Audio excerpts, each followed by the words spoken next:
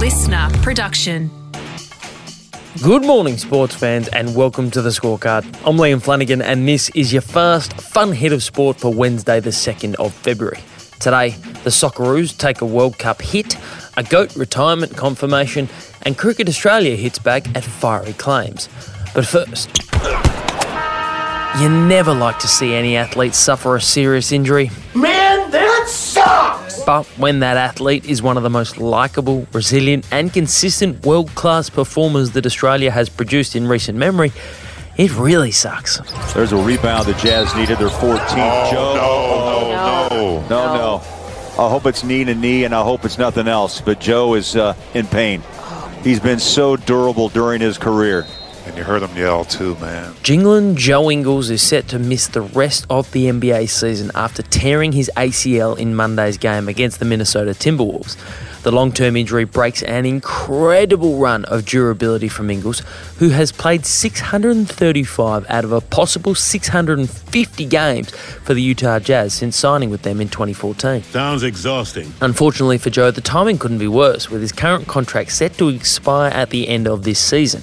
And with the injury's expected 9 to 12-month recovery time, Joe's availability for next season is questionable, meaning he'll be relying on the Jazz or another team to trust in his powers of recovery and rehabilitation to reward him with another big-money NBA deal. I object.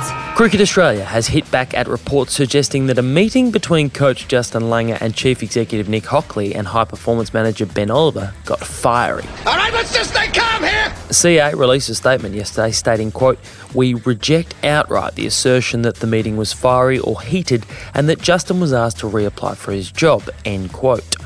Yeah, it's always a good sign, isn't it, when a sporting body is forced to deny reports about the contents of a meeting that only involved 3 people, all of whom work for that organisation. I have learned that someone in this room is a squealer. Meanwhile, Langer's confidence in his own position as the national head coach will be decided on Friday, when Cricket Australia holds a board meeting when Langer's future will no doubt be top of the agenda.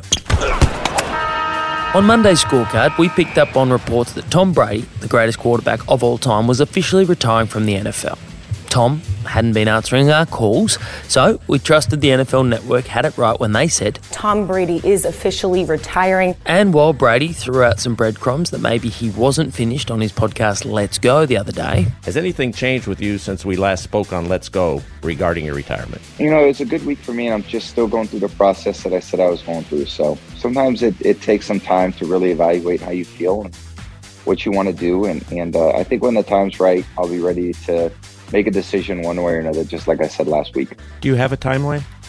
I don't know. I know when the time's right. So like I've always said, it's, you know, I'm very blessed to play as long as I had.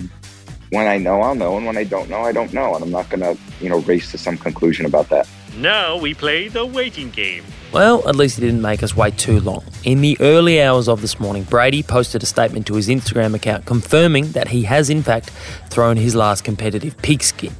In an 8-swipe post, Brady said, quote, "I'm not going to make that competitive commitment anymore. I have loved my NFL career and now it is time to focus my time and energy on other things that require my attention," end quote. But the most notable aspect of the whole statement is that while extensively thanking his current team, the Tampa Bay Buccaneers, their players, coaches, fans itself, hell, even the city, there was not a single mention of the team that he led to 6 Super Bowl victories, the New England Patriots, or the man that coached those teams, Bill Belichick. Oh, no, he didn't. Oh, yes, he did. Maybe those other things that require Tom's attention are mending some fences in New England. First, the Matildas are dumped out of the Asian Cup, and now the Socceroos World Cup hopes have taken a big hit. Well, don't yell at us, dude. We didn't do anything. Exactly. Without doing anything, the Socceroos' chances of qualifying for this year's World Cup in Qatar have dropped significantly. Tell me what happened. I want to hear it all. Well, reminder, the top 2 from each Asian World Cup group qualification in the 3rd round automatically qualify for the World Cup. And second place Japan's 2-0 win over first place Saudi Arabia overnight is like a gut punch to Australia's qualification hopes. Please explain. Because after the Socceroos could only salvage a draw against Oman this morning, Japan's win means the Socceroos are now 3 points behind second place with only 2 games to play and will now have to cause 2 upsets in their final qualification matches when they take on the top 2 teams, Japan and Saudi Arabia. And even that might not be enough. It's just a joke. Yeah. So keep Australian football in your thoughts and prayers, please, because it's going to get rough. And that is your Fast Fun Hit of Sport for Wednesday the 2nd of February. I'm Liam Flanagan. Catch you tomorrow on the Scorecard. Listener.